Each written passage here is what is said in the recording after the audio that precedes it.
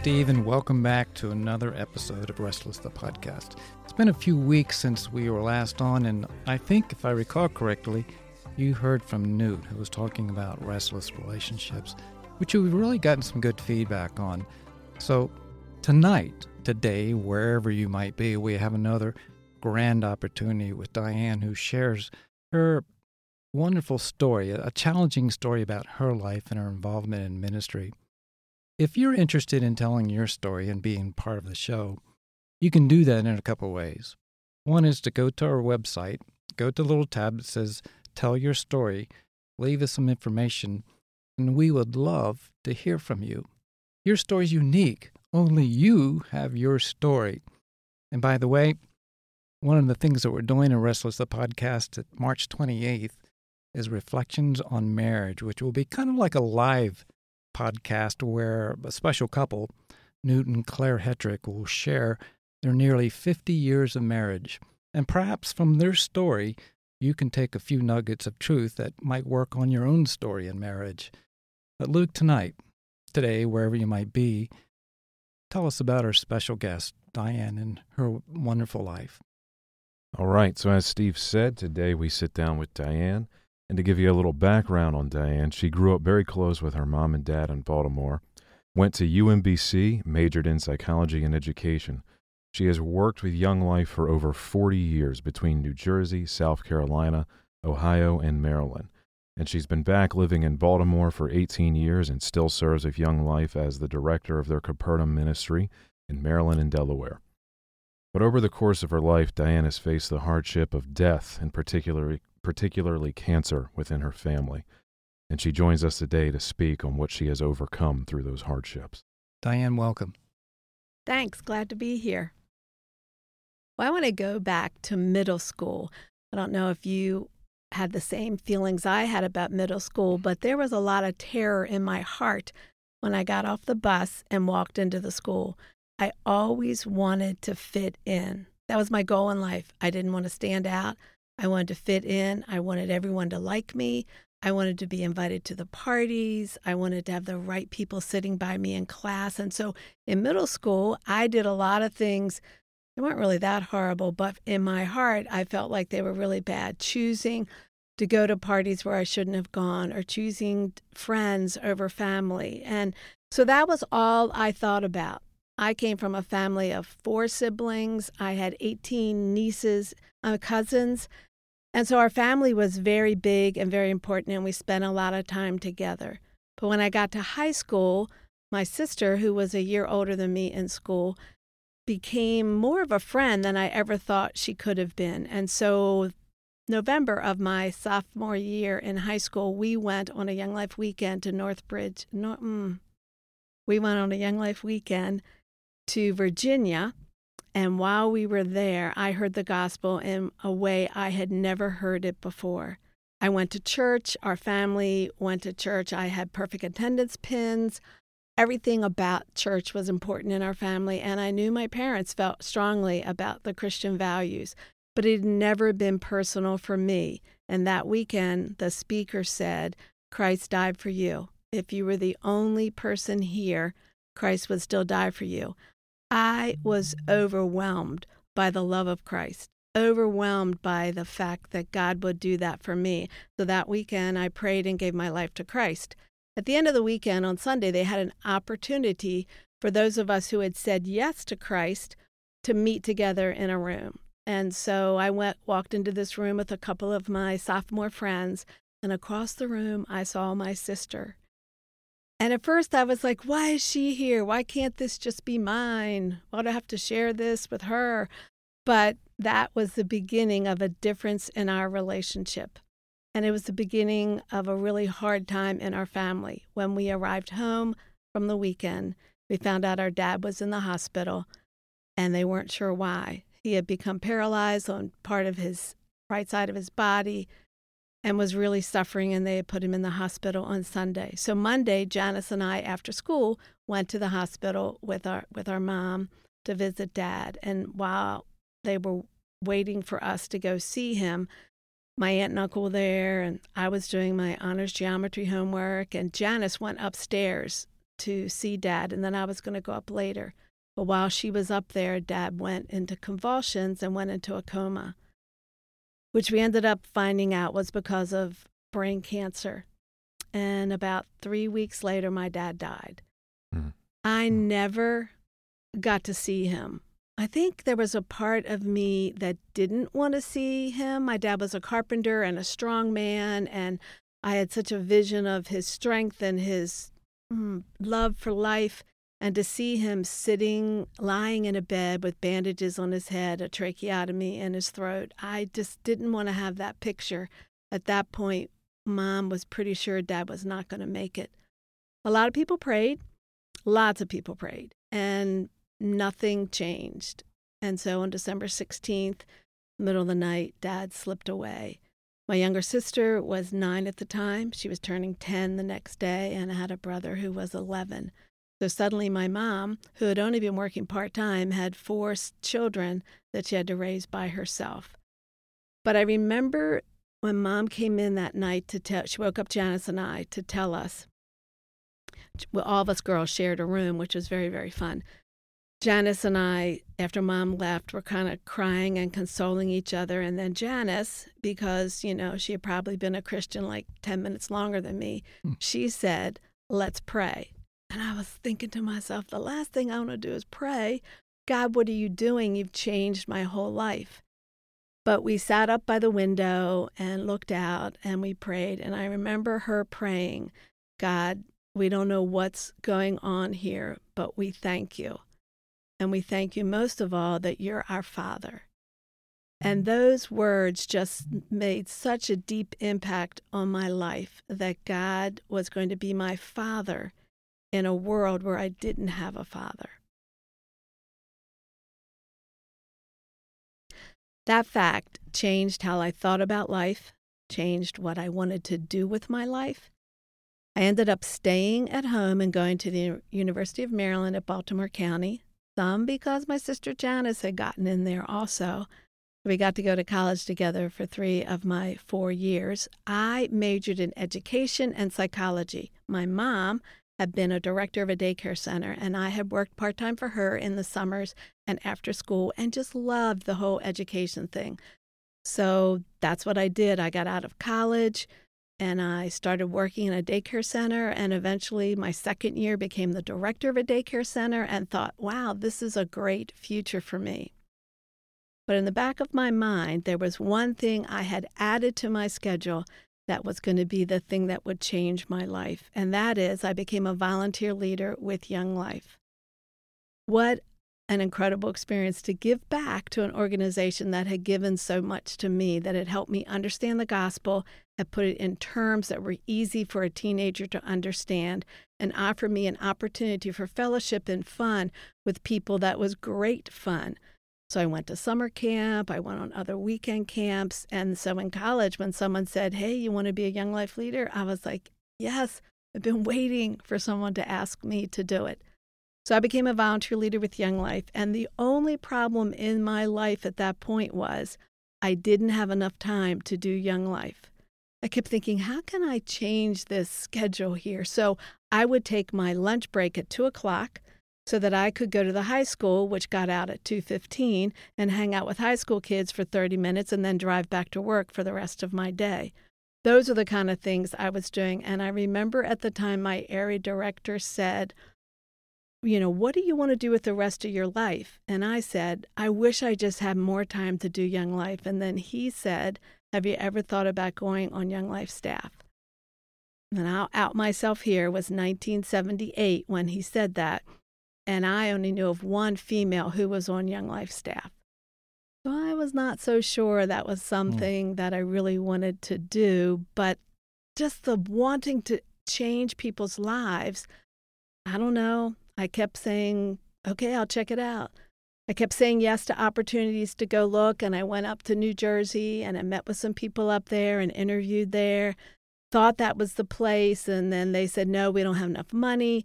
So I waited, and the next year, the same area called back again and said, hey, we want to come back up and check out Young Life with us. So I went back up, and this time it worked. I got paid very little money, But I had been a director of a daycare center and didn't make much money anyway. So money was never the reason why I chose to do ministry. It was always about the relationships.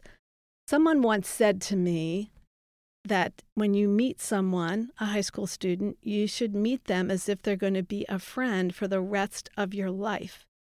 That really shook me because I think I had been meeting with some high school students, get them to come to club or help them hear the gospel or help them grow in Christ. But was I really going to be a friend for them for the rest of their life? After 5 years in New Jersey, I was looking for a little more. I wanted more responsibility. I was looking for more of a college town, although I lived in Princeton.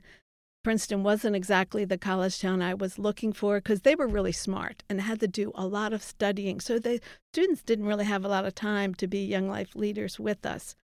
So I took a chance and I moved to Columbia, South Carolina, and I became eventually the area director down there. And again, at that point, I knew maybe 2 women who were area directors, but I just knew God was calling me to it. So I wasn't so worried about what people were saying. And I'm moving to the Deep South, where most women, this is a total stereotype of the Southern women, is that they stayed at home and wore dresses all the time.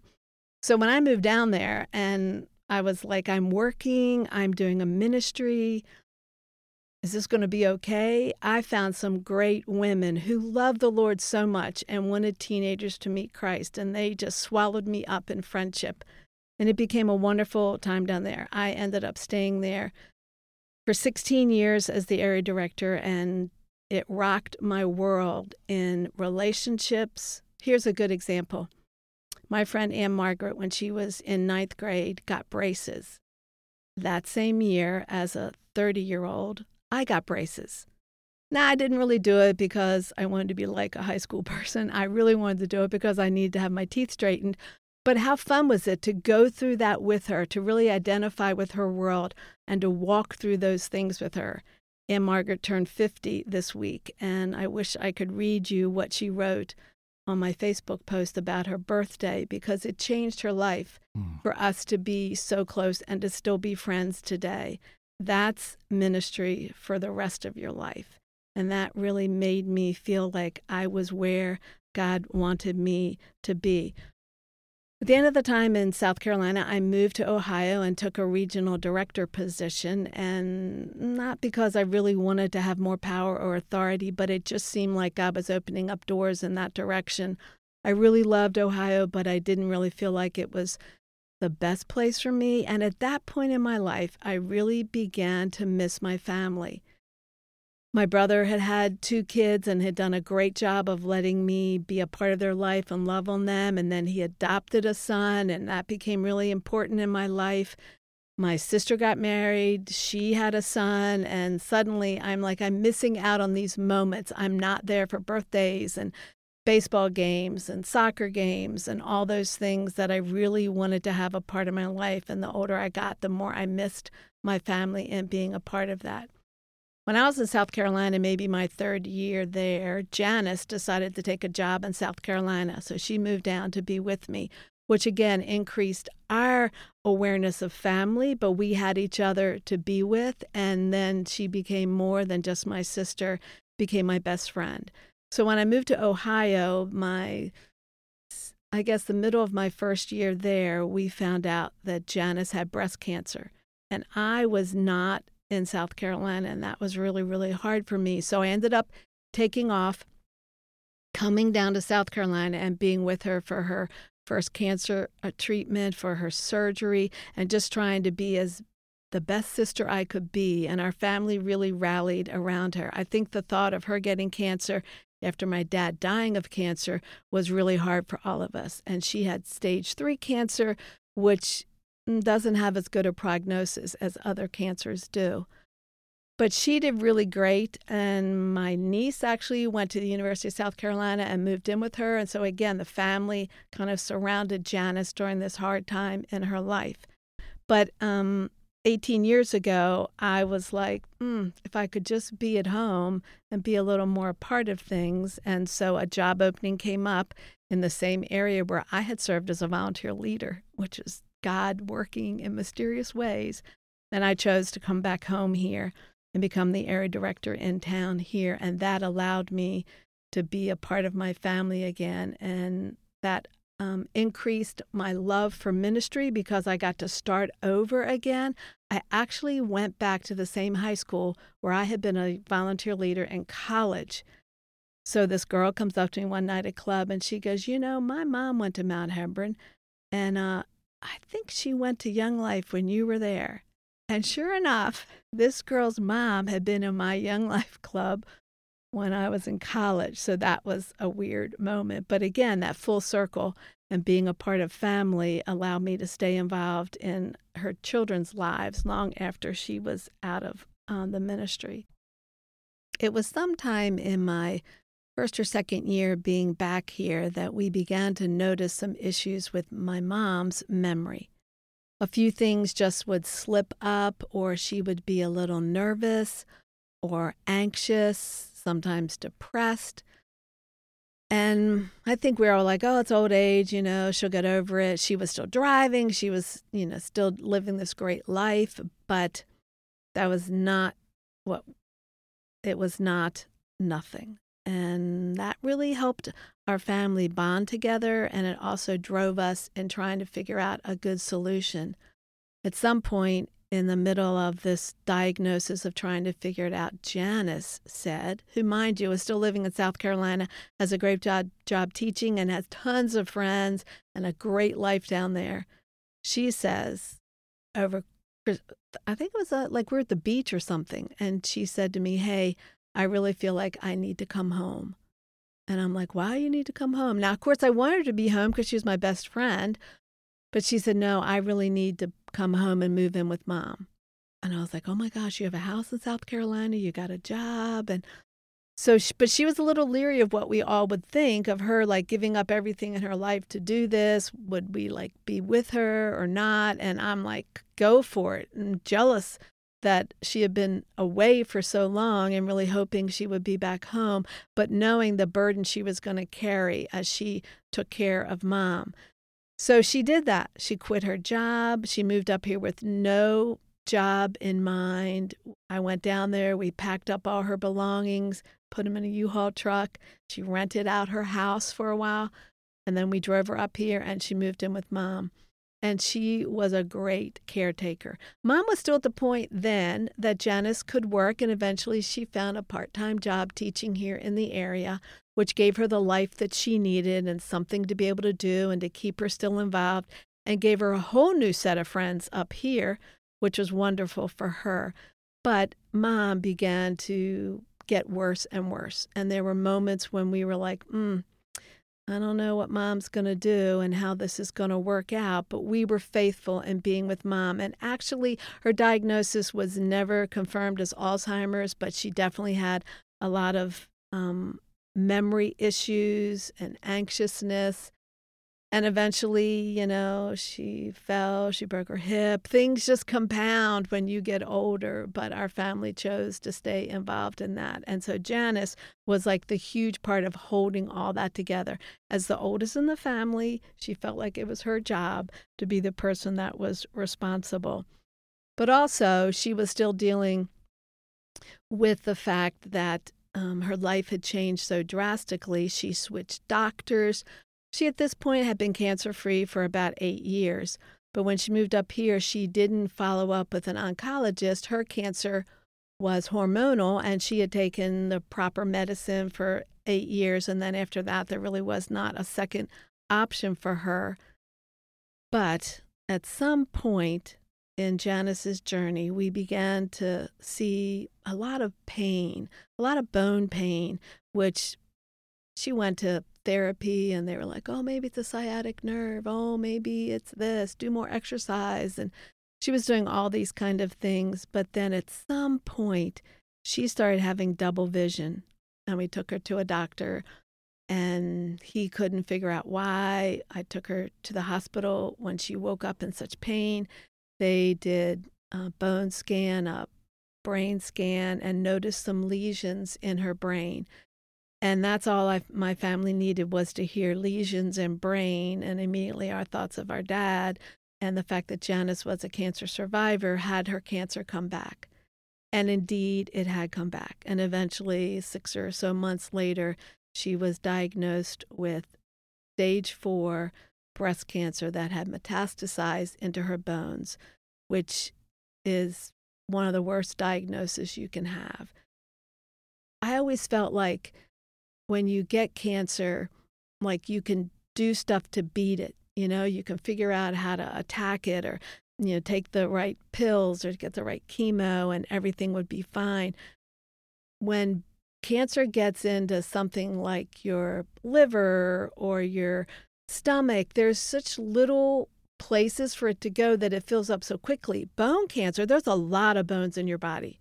And so in my world, it was like, wow, it'll take a long time for this to take over all the bones in her body. And it did indeed take a long time to take over all the bones in her body. So now we have a second cancer scare in Janice's life. And then shortly thereafter, I'm about to go on a sabbatical, take 3 months off, and I found a lump in my breast and went to have it checked out and told no one in my family, because I knew what that might do for them as they thought back to Janice's breast cancer. So I went to the doctor and had it checked out, and I had a tumor, and then they did some tests, and then my doctor said, I don't think it's breast cancer. And so then I told my 2 sisters, because then I was like, I don't have breast cancer. I've been going through this for like a week and a half by myself, but I'm okay now. Then they went in to remove the tumor, and when they removed the tumor, they found a second tumor underneath of the first tumor, and that tumor was cancerous. And then, which, sitting in my doctor's office with Janice and Karen, as the doctor looks at us, and we've been in the room many times, but this time she goes, let's go over to the conference room. So right away, all kinds of like antenna are going up, like something is up. We get into the other room, and she gets really serious. And this is not going to be good. And she said, hey, you have breast cancer. It's only stage 1B, so that's great. We caught it soon enough, but we have to go back in and do another surgery because we got to make sure we have clear margins around that tumor. And then when they went back in to do that surgery, they had found a tumor on the other side. They took that tumor out, which was not cancerous. But then on the other side, they found a second tumor that was cancerous. So now I'm looking at cancer. I have triple negative cancer, which is different than what Janice had and has a higher immediate bad prognosis. Not a lot of drugs you can take when your treatment is over, when your chemo is over. There's nothing that you take after that. And if you can survive 5 years, you're doing really well, and you have a 93 or 4% chance of survival.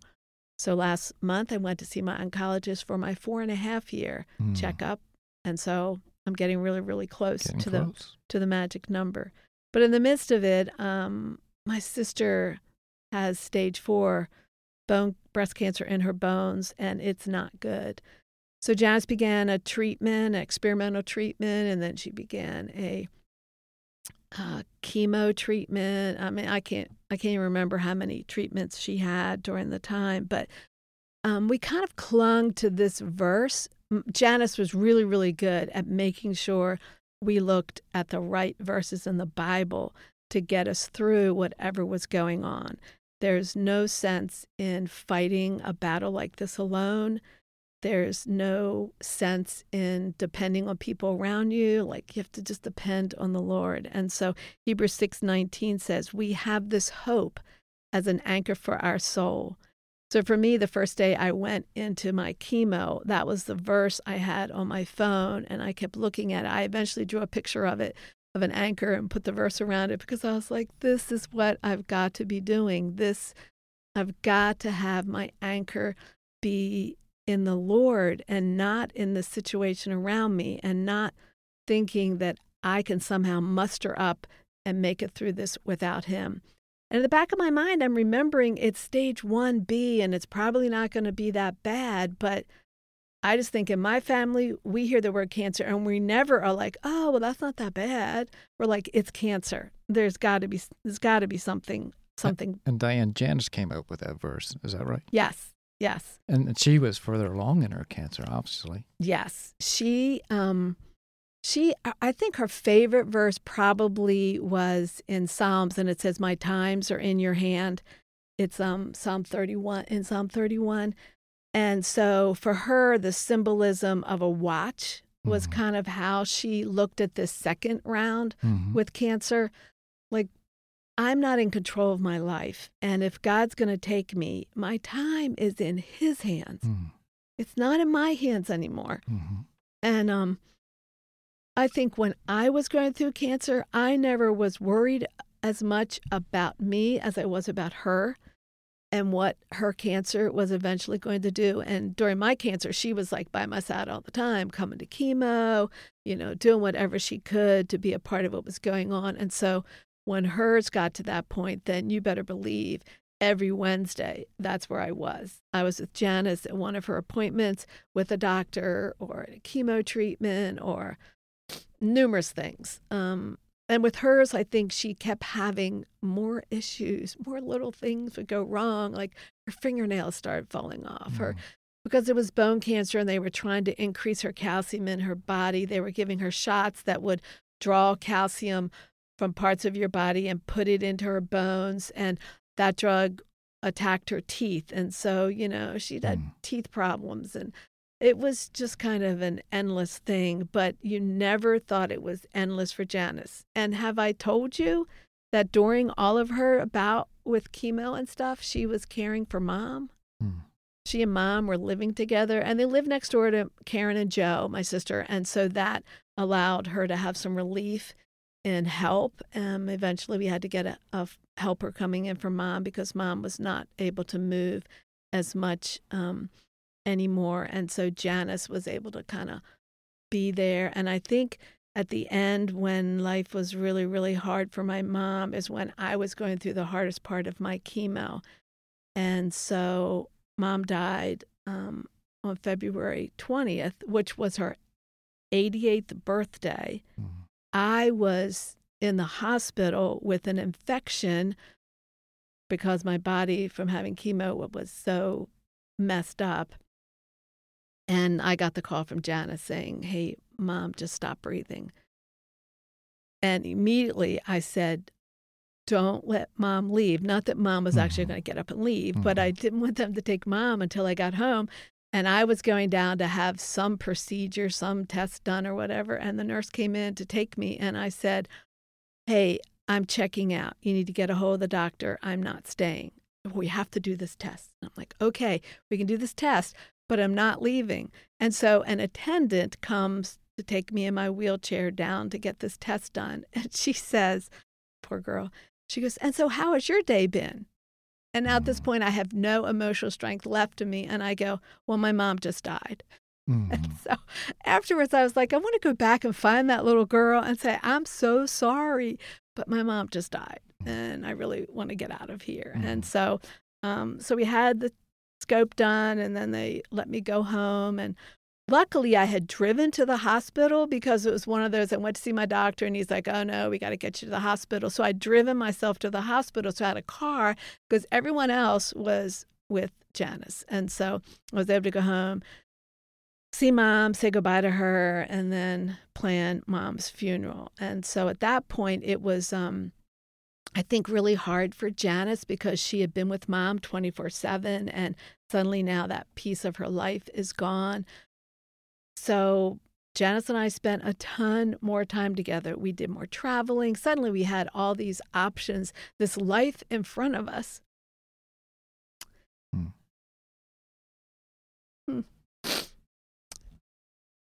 So a lot was happening in that course of time, Diane, and you guys, between you and Janice, you had come up with some key verses, and you said something about that Janice would say, we want the right scripture here. And what do you mean by that? I think you can become selfish in the midst of hard times in your life. Charles Spurgeon has this great quote that Janice gave me that says, trials teach us what we are. They dig up the soil and let us see what we are made of. And Janice's that was kind of her thought about life. She loved to garden, and so it was a great analogy for her. So she sent it to me with this cool picture of a person holding a plant in their hand with all the dirt falling out. Sometimes we have to go through those hard times to see what we're really made of. And honestly, I think even though I've had a lot of hard times and our family's had a lot of struggles, I don't think we've ever thought, wow, our life sucks. We've had such hard times because we've always seen God there in the midst of it. And so would we have wanted more time with Mom? Absolutely. Would we have wanted her brain not to be so destroyed by memory issues? Absolutely. But Mom could still sing Happy Birthday with the best of them, and so, or Jingle Bells. So it didn't matter whether it was a birthday or Christmas. We would say, Mom, want to sing Jingle Bells? Trying to not look at just the bad times in the midst of that. And so Janice really was the one that would kind of, I don't know how she did it, because when I got cancer, there was a lot of self-doubt inside of me, like a lot of whoa, at home, alone in the bed, feeling like sorry for myself and saying, why me, And I'd be like, I wonder if Janice felt like that. And it never seemed like she did. Like I couldn't find it. I couldn't find those kind of oh yeah, look how selfish she was today. I would say do you want to have pizza for dinner? And she'd go, well, do you want to have pizza? I'd be like, no, Janice, you decide what we're having for dinner. She's, no, I'll have whatever you want to have for dinner. I don't want to be a bother. I'd be like, oh my gosh, I want someone. I want to bother someone. I can't even bother you, You were in the midst of her illness. You were finding out what she was made of, weren't you? Mm-hmm. And what was that? I think the rock of her life was in Christ. And I will say this, she was a truth sayer. She did not like people. Oh, she loved people. But if a person was twisting scripture or was just a little off track, she would be like, no, wait, no, that's not true. Or what does it say in the Bible? Janice is a well-read person. Thousands and thousands of books still in her house. And those books kind of gave her a avenue for this love for learning. That's why she loved to teach. And it gave her a heart that was restless to find the truth of the Lord in the situations that she was in. Amen. So anyway, we survived Mom's death. We had some great adventures, the two of us together.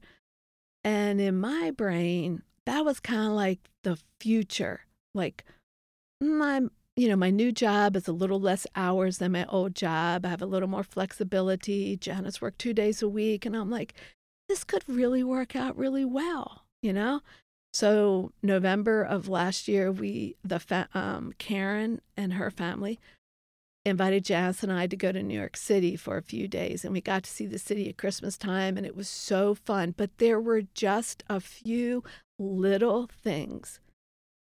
Janice lost her purse. She was a little more scattered. She was a little more tired. There was a few things that I was like, And we had her in a wheelchair almost the whole time because she was having so many aches in her bones, and drugs just didn't help at that point.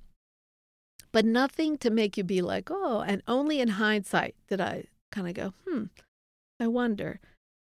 So Christmas came and Janice was still suffering a little more, and we were going to see the oncologist on the 27th of December. And so when we went to see him and Janice, I had noticed at some point in helping her get into bed one night that her stomach was a little distended. And I was like, Janice, what is that?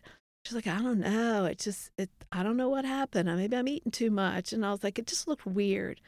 So when the doctor examined her and felt her liver, he said, "Oh my." And that "oh my" was just not a good "oh my." And at that point, then he scheduled Janice for a scan, and it was found out that Janice's cancer had gone to her liver.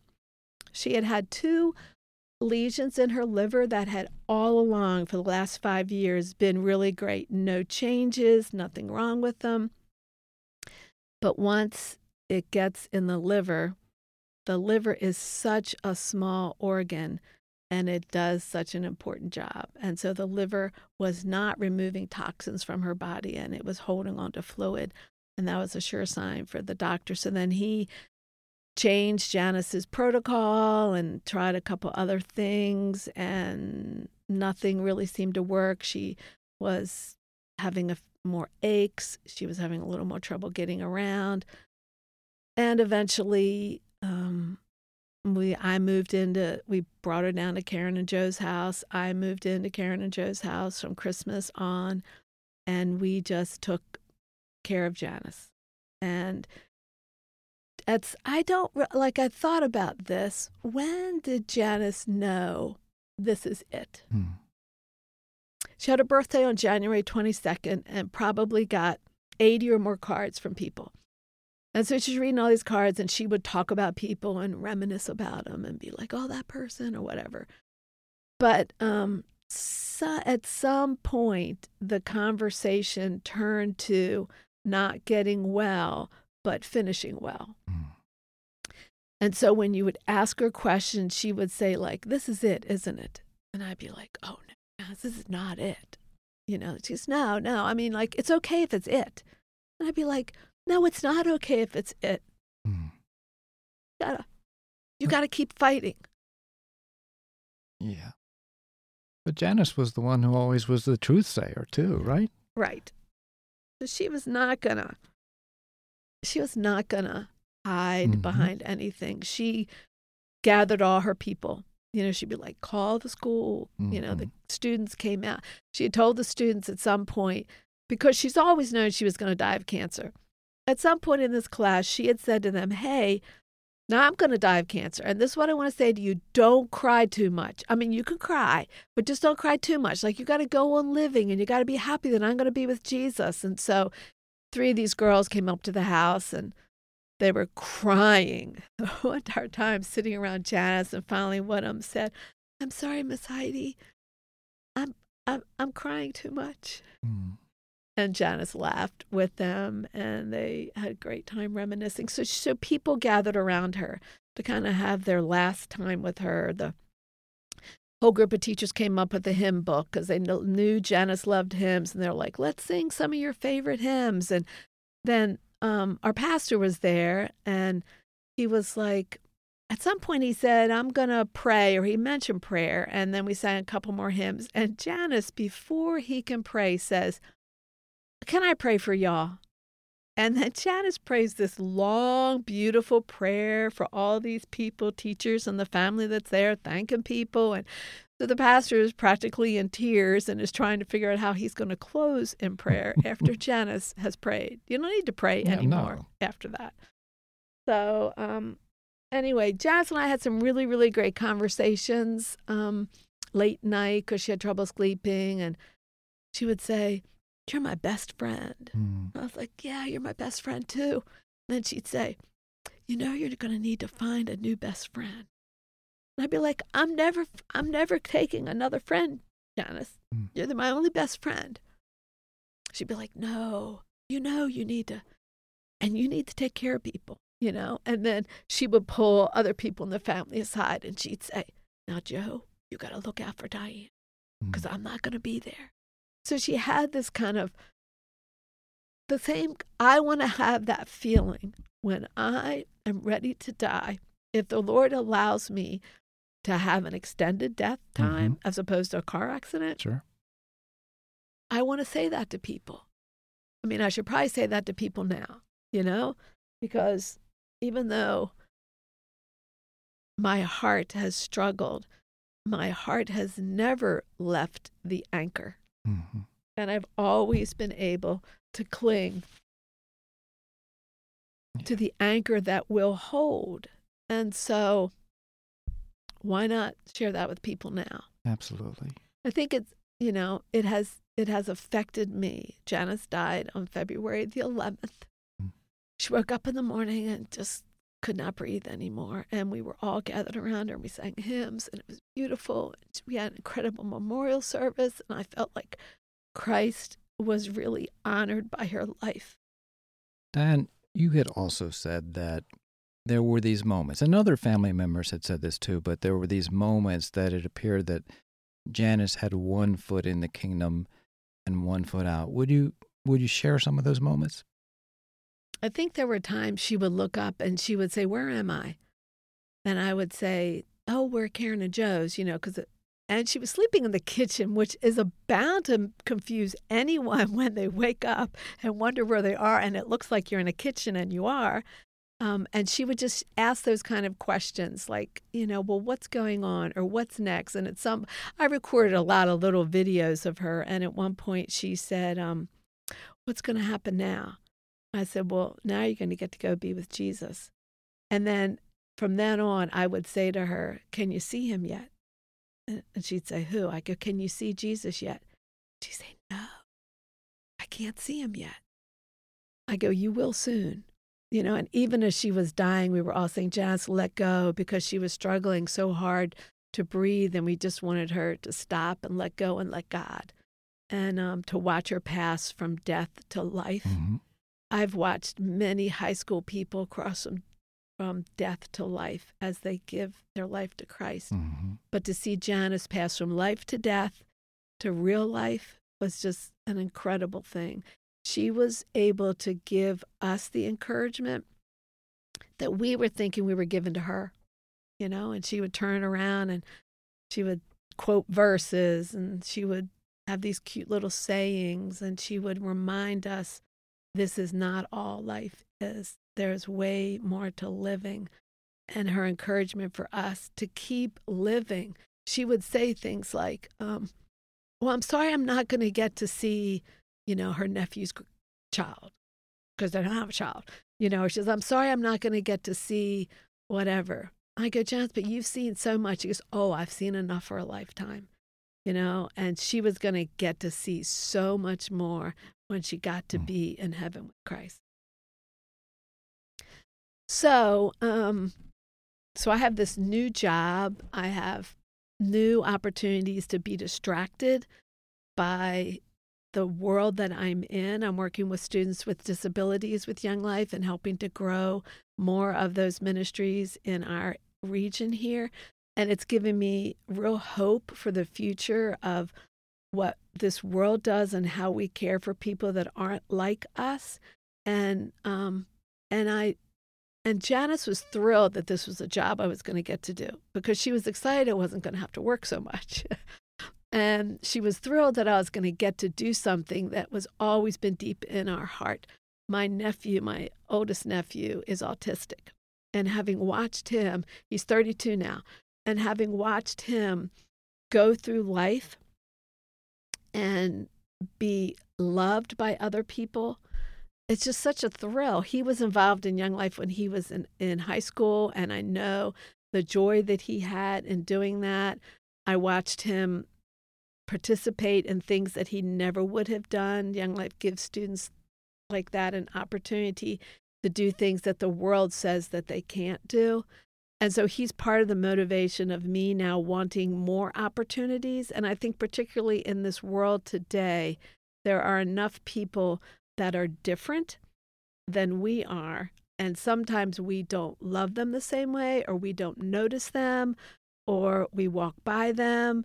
You probably have seen a Downs person or an autistic person bagging groceries at your store, but have you seen their heart? Mm. And I think one of the things I love about this ministry is that we're trying to look at the heart of people. And so for me in life, what do I want? I want to be a friend to people forever. I want to point them to Christ. I want to make a difference in their life that lasts forever. And the things that God has taken me through, or been with me while I've gone through them have allowed me to think differently about ministry. So I'm in a boat that's rocking sometimes, but I'm holding onto the hand of the person who can calm the storm anytime he wants. There's an old song that says, sometimes in the storm, God calms the storm, and sometimes he calms our heart. And so for me, the last 5 years, God has spent a lot of time calming my heart in the midst of storms that he's made me walk through, even though I didn't want to walk through them. He's allowed me to walk through them so that I can be more like him and more in love with him when I come out on the other side.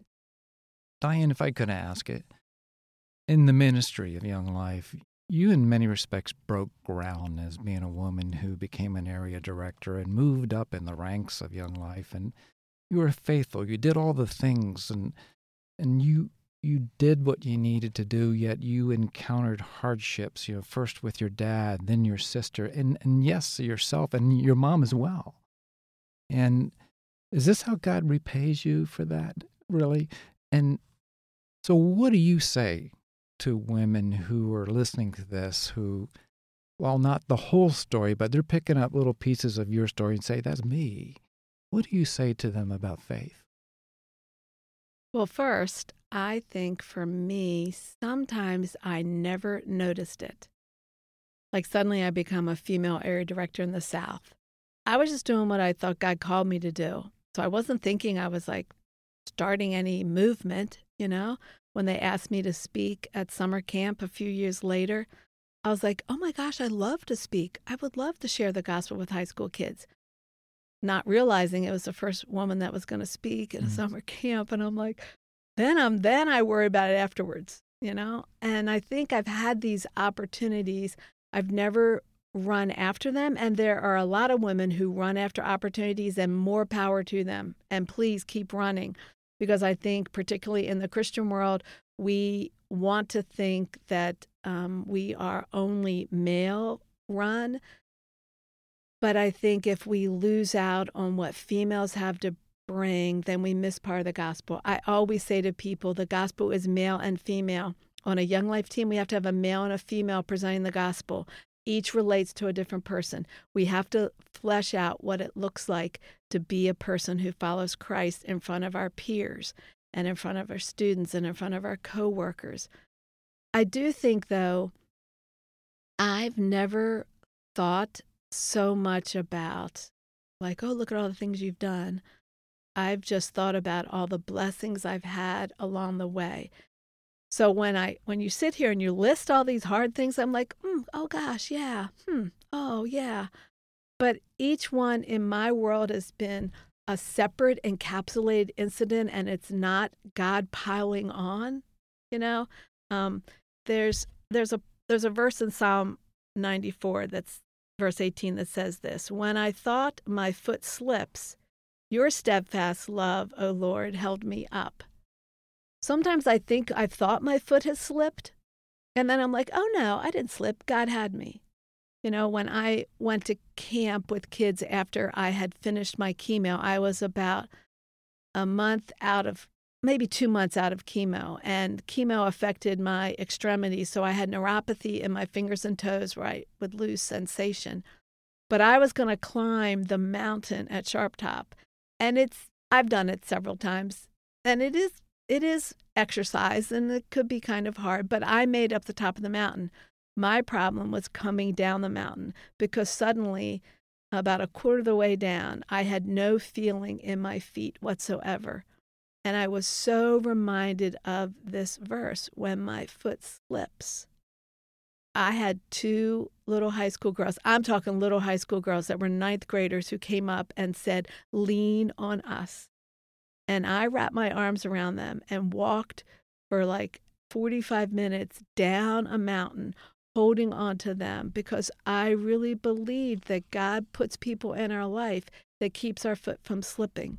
The Lord is there. So whether you're, wanting an opportunity and you can't get it because you're a non-dominant person in that world, God's not going to let you fall.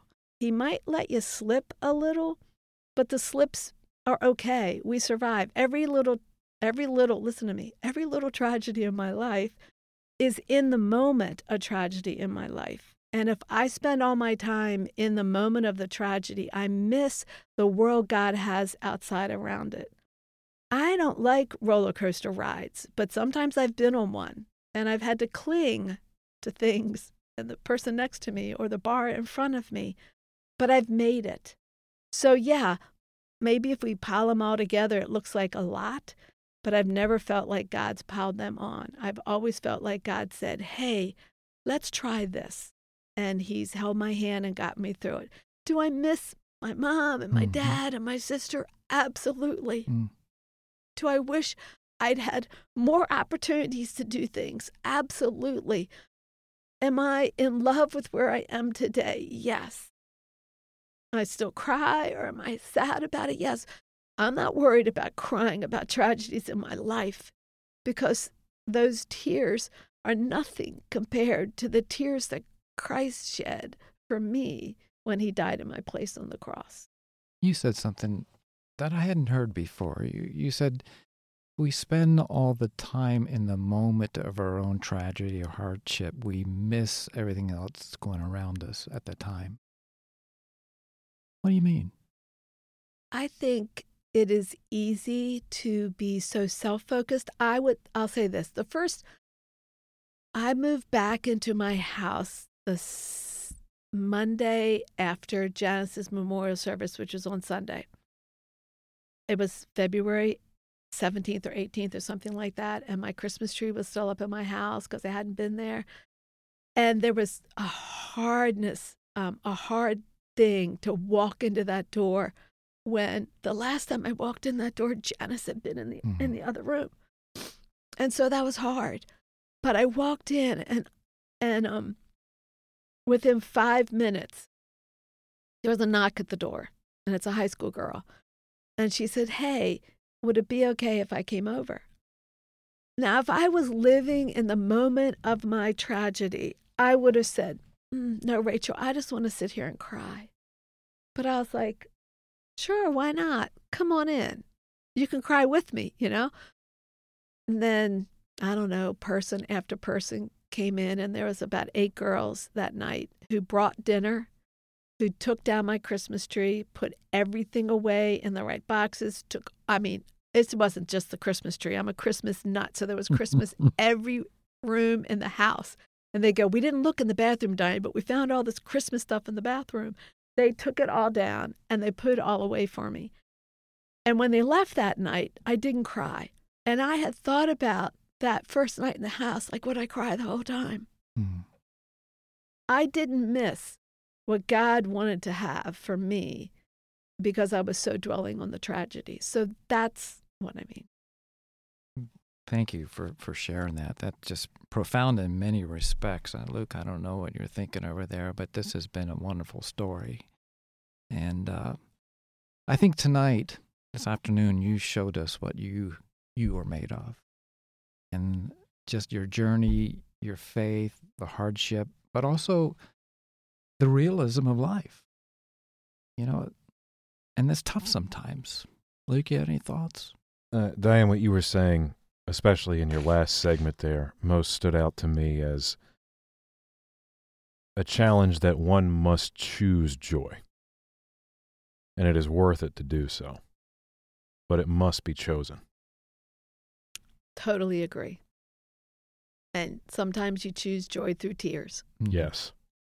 And sometimes those tears are of joy. Amen. Diane, we're going to give you the last word. So how do you want to part tonight? What's your word to those folks listening out there? Well, first I would say, if Christ is not the anchor of your life, ask yourself why. Tragedies come to everybody. Everybody has hard times. And I can't imagine what my life would be like if I didn't have the anchor to hold on to. Secondly, if Christ is the anchor of your life, embrace what God has in front of you and don't be afraid of being the only person doing it, being the first person doing it, not sure what the response will be, or I don't know, just be willing to take a risk because you're holding on to the anchor that is sure. It will not let you go. And finally, I would say there is no greater place to find peace than time with the Lord. And if I wasn't spending time with him every day, I don't think any of this would be possible. I want to know him more than I know him. And I've been a Christian since I was a sophomore in high school, and I still don't know enough. Diane, we want to thank you for being a part of Restless, the podcast. And for you listening out there, I kind of begin to imagine that somewhere in her story, there's something that you can take away as a nugget of hope and truth, because it was a wonderful story. And Diane, thank you. Thank you. Yeah, that was really great, Diane. I didn't say as much with this one, but I just wanted to keep listening. So that was awesome. Exactly. Thank you. Thank you, and good night. Thank you for listening to episode 12 of Restless the Podcast, titled Anchored in Hope, featuring Diane. For we here at Restless the Podcast have hearts restless to find the one who said, "Come to me, all who are weary and burdened, and I will give you rest." For whom is your heart restless? And for today, who is the anchor of your soul?